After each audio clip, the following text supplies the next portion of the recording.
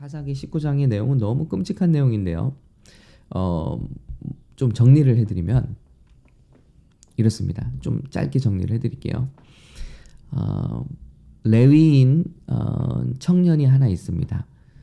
자, 레위인이라 하면은 이제 성소에서 섬기는 그런 일을 맡은 사람들이죠. 그런데 무엇보다도 다른 지파보다도 하나님과 가까이 있다고 믿어지고 항상 제사를 섬기거나 하나님의 성전에서 섬기는 사람들이죠. 그런데 첩을 구하네요.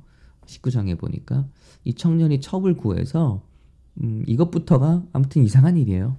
자, 그리고 첩을 구해서 기브아라는 곳으로 이제 머무는데요. 베들레헴 출신인데 기브아라는 곳, 여기 지도를 보시면 좀 더 이렇게 들어가 볼까요? 예, 이렇게 머뭅니다. 그런데 이 타지에 그 레위인들이 타지에 머물 때는 항상 그 동네에서 잠자리를 제공하도록 그렇게 약속이 되어 있습니다. 그런데 여기 한 노인이 이렇게 집을 제공합니다. 그 노인이 이르되 그대는 안심하라. 그대의 쓸 것은 모두 내가 담당할 것이니 거리에서는 유숙하지 말라 하고 그를 데리고 자기 집에 들어가서 나귀에게 먹이니 그들이 발을 씻고 먹고 마시니라 하고 잠자리를 제공한 거예요. 지금 첩을 데리고 있는 그 레위인 청년에게. 자, 그들이 마음을 즐겁게 할 때 그 성읍의 불량배들이 그 집을 에워싸고 문을 두들기며 집주인 노인에게 말하여 이르되 내 집에 들어온 사람을 끌어내라. 우리가 그와 관계하리라 하니. 자, 이거 어디서 많이 보던 장면이죠. 창세기에서 아브라함의 조카 롯이 이 소돔과 고모라에 가서 멸망당할 때 이제 천사들이 아브라함의 중보기도로 말미암아 롯을 살리러 오죠. 근데 천사들이 잘생긴 남자들의 모습으로 그 동네에 들어갔단 말이에요. 근데 롯의 집에 들어갔는데 동네 모든 남자가 다 나와서 그 지금 들어간 두 남자를 끌어내라. 우리가 그들과 상관하기 원하노라. 성관계를 갖기 원한다고 그런 아우성을 치잖아요. 근데 지금 그 장면이 여기 또 나오는 거예요. 자, 그래서 여기 동네에 처음 보는 청년이 이제 첩을 데리고 아내잖아요. 이제 들어갔는데 문을 두들기며 집주인 노인에게 말하여 이르되 그 사람을 끌어내라는 거예요. 그 남자를 끌어내라. 우리가 그와 관계하리라. 아주 성적인 욕망의 그 노예가 되어버린. 그런데 이게 여러분 우리가 가볍게 여기는 동성애의 끝판이라는 것이죠. 이 동성애는 단순히 어떤 낭만적인 사랑을 주장하는 것이 아닙니다. 뭐 낭만적이지도 않죠. 그 자체가. 그러나 그 사랑이라고 말하는 그 끝은요. 항상 이렇게 굉장히 집착적이고 또 절망적인 결과들을 가지고 온다는 것이죠. 뿐만이 아니라 파괴적이죠. 가정을 정상적인 사랑과 정상적인 관계를 파괴할 뿐만 아니라 개인의 심령과 또 건강을 파괴하죠. 그리고 한 커뮤니티와 어떤 사회를 이렇게 무너뜨리는 그 죄가 되기 때문에 하나님께서는 엄격하게 이것을 금하셨던 것이죠. 문제는 뭐냐면요. 창세기에 소돔과 고모라는 하나님을 모르던 백성이잖아요. 거기서 그런 일이 나온다는 것은 그리 놀랍지 않습니다. 그런데 오늘 말씀은 하나님을 섬기는 이 이스라엘 땅에서 여기서 이런 소돔과 고모라와 같은 그런 완전히 타락한 모습이 우리에게 보여지고 있다는 것입니다. 그리고 여자도 아니고 남자를 끌어내라. 우리가 그와 관계하리라. 굉장히 무섭고 또 집착적인 그런 모습을 보여주고 있습니다. 그래서 집주인이 나오죠. 그때랑 모습이 똑같아요. 집주인 그 사람이 그들에게로 나와서 이르되 아니라 내 형제들아 청하노니 이 같은 악행을 금하지 말라. 이 같은 악행을 저지르지 말라. 이 사람이 내 집에 들어왔으니 이런 망령된 일을 행하지 말라. 이 남자를 건드리지 마라. 보라 여기 내 처녀 딸과 아니 이것도 참 놀라운 일이에요. 이 처녀 딸과 이 사람의 첩 아니 이 사람의 첩인데 왜 자기가 줍니까? 이 사람의 첩이 있은즉 내가 그들을 끌어내리니. 와, 이게 정말 지금 이스라엘의 모습이라는 거야. 단면을 보여주고 있는 거죠. 너희가 욕보이든지 너희 눈에 좋은 대로 다 행하라. 그래서 무리가 듣지 아니하므로, 자, 여기서 놀라운 거야. 사람들이 계속해서 그 남자를 끌어내라고 막 소리를 지르니까 결국은 그 레위 청년이 자기 첩을 붙잡아 그들에게 밖으로 끌어내매 그들이 그 여자와 관계하였고 밤새도록 그 여자를 능욕하다가 새벽 미명에 놓은지라. 예, 빨간 줄. 이게 여러분 지금 이스라엘의 모습이라는 것입니다. 이 당시의 모습이고요. 하나님의 집에서 섬기는 레위 청년조차도 자기가 살고자 자기 첩을 던져주고 문을 걸어 잠근 거죠. 밤새도록 능욕을 당하고 그리고 놓였는데 동틀 때에 확인해 보니까 그 여자는 죽어 있더라는 것입니다. 여기서 더욱 엽기적인 것은 뭐냐면요. 이 시체를 레위인이 싣고 갑니다. 싣고 가는데, 자 보세요.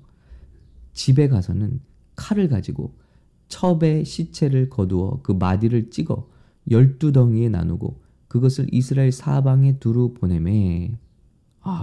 여러분 이게 상상이 가십니까? 지금 시대에도 세계 토픽감이죠. 예, 자기 아내를 이제 이렇게 능욕을 당하고 죽은 자기 아내를 칼로 찍어서 12덩이로 나눠서 자기 지파들에게 다 보낸 거예요. 이게 뭡니까? 이제 싸우자는 겁니다. 이제 일종의 어떤 이제 전보 메시지를 보낸 거죠. 시체로요. 여러분 이런 말도 안 되는 일이 어디서 일어났다고요? 소돔과 고모라가 아니라 하나님 섬기는 백성 가운데에서 일어났다. 이것이 사사기 시대라는 것입니다. 근데 여기 오늘도 사사기 19장을 시작하면서 이스라엘의 왕이 없을 때에 하고 반복합니다. 그리고 다음 장도 마찬가지예요. 이스라엘의 왕이 없을 때에 사람들은 별별 짓을 다 할 수 있다는 것입니다. 여러분, 우리가 교회를 다녀서 성도가 되는 게 아니고요. 예수님을 진심으로 믿고 과거의 죄를 회개하고 돌이키고요. 그리고 이제는 하나님을 왕으로 모시고 사는 삶이 중요한 것이지, 우리가 교회를 다니고 예배하는 것 어떻게 보면 하나도 안 중요합니다. 예배 다니고 교회 다니는 사람들이 더 못된 짓을 할 수도 있고 세상 사람들보다 더 큰 심판의 직면에 있을 수 있거든요. 왜냐하면 세상 사람들은 하나님을 모른다는 변명이라도 할 수 있잖아요. 말씀을 모르고 진리를 모른다는 변명이라도 할 수 있잖아요. 예수님이 십자가에 돌아가시면서 저들이 하는 짓을 알지 못하나이다. 정말 몰라서 그럴 수 있거든요. 어차피 깜깜한 암흑 속에 살고 있으니까. 그런데 말씀을 안다고 하고 예배를 한다고 하고 하나님의 이름을 안다고 하는 많은 크리스찬들이 사실은 크리스찬이 아닌 사람들만도 못한 일들을 자행하고 있을 수 있다는 것입니다. 이것이 사사기 시대의 문제였고 지금 시대의 문제라는 것입니다. 한번 보실까요? 예, 로마서 한번 말씀을 보시면요. 로마서 1장 말씀입니다. 자, 하나님을 알만한 것이 그들 속에 보임이라. 하나님께서 이를 그들에게 보이셨느니라. 더듬어서 하나님 계심을 세상 사람들 다 알 수 있어요. 왜냐하면 모든 주님의 능력과 신성이 창조물들에 분명히 보여 알려졌나니 그러므로 사람들은 핑계하지 못한다. 그런데 하나님을 알되 하나님을 영화롭게도 아니하며, 자, 하나님을 예배하지 않습니다. 하나님을 아는데 하나님을 예배하지 않아요. 전심으로 예배하지 않아요. 자, 이거는 크리스찬에게도 해당될 수 있죠. 그러나 일단 세상이 이랬습니다. 하나님을 영화롭게도 아니하고 감사하지도 아니하고 오히려 생각이 허망해지고 미련한 마음이 어두워져서 하나님의 형상을 사람과 새와 짐승과 기어다니는 동물 모양의 우상으로 바꾸고요.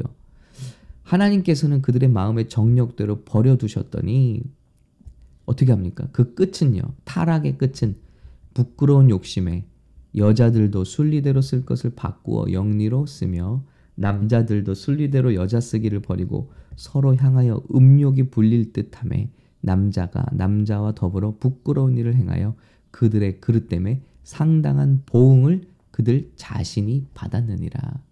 그 모든 대가를 자신들이 또 받고 있다라는 것입니다. 이것이 하나님을 무시하는, 하나님을 업신여기는 사회와 개인과 가정의 결말이라는 것입니다. 근데 문제는 이게 믿지 않는 사람들에게 나오는 문제만이 아니에요. 로마서 2장으로 넘어가면은 판단하는 사람아 누구를 막론하고 내가 핑계하지 못할 것은 남을 판단하는 것으로 내가 정죄함이니 판단하는 네가 같은 일을 행함이니라. 이런 일을 행하는 자에게 하나님의 심판이 진리대로 되는 줄 우리가 아노라. 예. 그래서 마땅히 알고 또 세상을 향해서 목소리를 내야 될 우리들도 똑같은 죄를 짓고 또 하나님을 떠나고 있다는 것입니다. 자, 아까 말씀드렸잖아요. 이런 믿겨지지 않는 상황이 소돔과 고모라의 상황이 아니라 바로 하나님 믿는 지파들, 예루살렘, 베들레헴에서 몇 마일 떨어지지 않은 곳에서 일어나고 있는 일이었다는 것입니다. 이것이 우리에게 주는 메시지가 있습니다. 세상은 믿지 않는 사람들로 말미암아 아픈 게 아니고요. 하나님을 제대로 믿지 않는 사람들로 말미암아 아파하고 있다는 것입니다. 예배하고 주님의 일을 찾고 말끝마다 하나님 예수님의 이름 찾는데 그가 하는 열매들은, 거기서 나오는 모든 행동들은 거짓말, 또 어떤 음란, 세상과 똑같은 욕심, 정욕, 이 세상의 자랑, 오직 이런 것들에 사로잡혀 있다면 그 사람이 받을 심판은 더욱더 크고요. 그리고 그로 말미암아 실족하는 사람들은 계속해서 나오게 될 것입니다. 그래서 우리가 나눴습니다. 정말 이 시대 가운데 하나님을 되찾자. 하나님께로 돌아가자. 하나님은 언제나 왕이셨어요.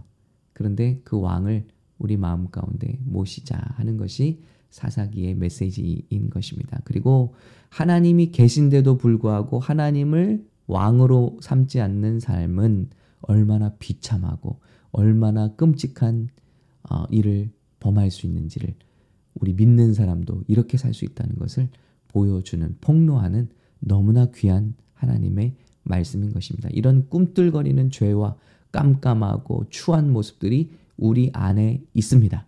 그래서 우리는 이 육신을 입고 있는 동안에 죄 용서 받았지만 날마다 십자가를 바라보고 자기를 부인해야만 우리 하나님이, 우리 예수님이 왕 되시지 않겠습니까?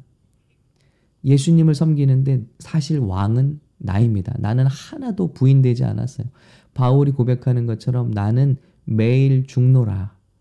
나는 매일 죽고 우리 안에 예수님이 왕이 되셔야 될 텐데 그러지 못할 때 세상 사람들보다 더 무서운 일을 하는 우리 모양만 크리스찬이 될 수 있다는 것입니다. 세상에 그런 신음이 얼마나 많습니까? 예수 믿는 사람들에게 사기당해서 흘리는 눈물. 미국에도 며칠 전에 뉴스 나왔거든요. 한 그 건축업자가 다 사람들한테 돈 받아서 믿음 주고 신뢰 주고 집 이렇게 고쳐드릴게요. 했는데 그 큰 돈을 안고 사라졌잖아요. 그런데 그 사람이 했던 방법이 뭐냐면 저 어느 교회 무슨 안수 집사입니다. 이러면서 막 신앙에 대한 얘기를 하면서 접근하니까 사람들이 깜빡 속았다고 하지 않습니까? 여러분, 그래서 정말 무서운 세상입니다.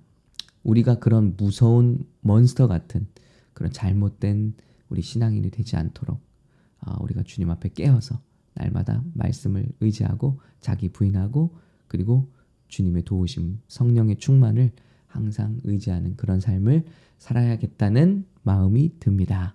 여러분, 이번 비전 트립을 통해서 다시 한번 우리의 비전이 주님이시고 내 야망을 깨닫는 시간이 아니라 비전이 주님이시고 우리 삶의 주인이 주님이시라는 것을 깨닫는 그런 시간 되기를 간절히 바랍니다. 함께 기도하겠습니다.